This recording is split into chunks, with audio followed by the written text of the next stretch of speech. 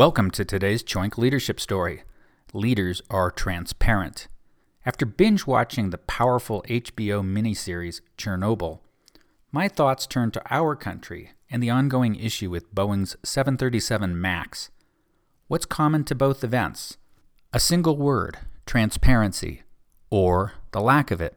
The first episode of Chernobyl highlights, at the individual and at the organizational level, consequences of not sharing information, or the truth, especially at the beginning of an accident. Any viewer of the series will be struck by the breathtaking denial of the reactor core explosion, and how many lives, such as those of the firefighters in the first episode, who later horribly end in an isolated Moscow hospital due to massive radiation poisoning. Let's turn to the 737 MAX events. After two overseas fatal accidents, both during takeoff, many questions arose about similarities leading to the crashes. Following a series of articles in the Wall Street Journal, it quickly becomes apparent that not everyone at Boeing was sharing vital design details, such as the angle of attack sensors and related flight control systems.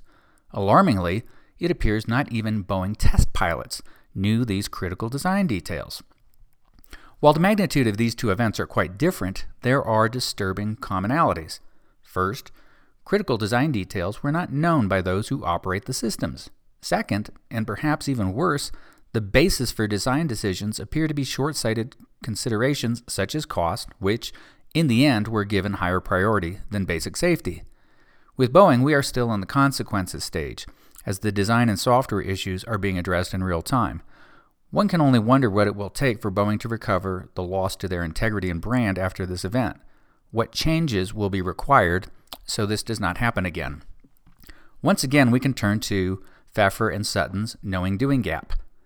We've all encountered a bureaucratic organization or call center from hell where we endlessly repeated requests and it appears nothing we say is listened to, captured, stored, or responded to. Organizations that ignore knowledge or treat it as something to be acquired, stored, and often protected or hidden will never cross the knowing-doing gap. As a result, individuals in such organizations will be unlikely to do the right thing, even when they know what the right thing to do is. Often, they won't even know. Just like Chernobyl and just like Boeing. We learned from Pfeffer and Sutton that the rare organizations that cross the knowing-doing gap treat knowledge differently. We could say with radical transparency. What is required to do that? Brave and secure leaders who willingly accept feedback and that pursue continuous improvement. If you have a chance to see the Chernobyl series, it's a haunting experience. Let's keep an eye on Boeing as well, watching how their leaders respond. Great leaders are transparent.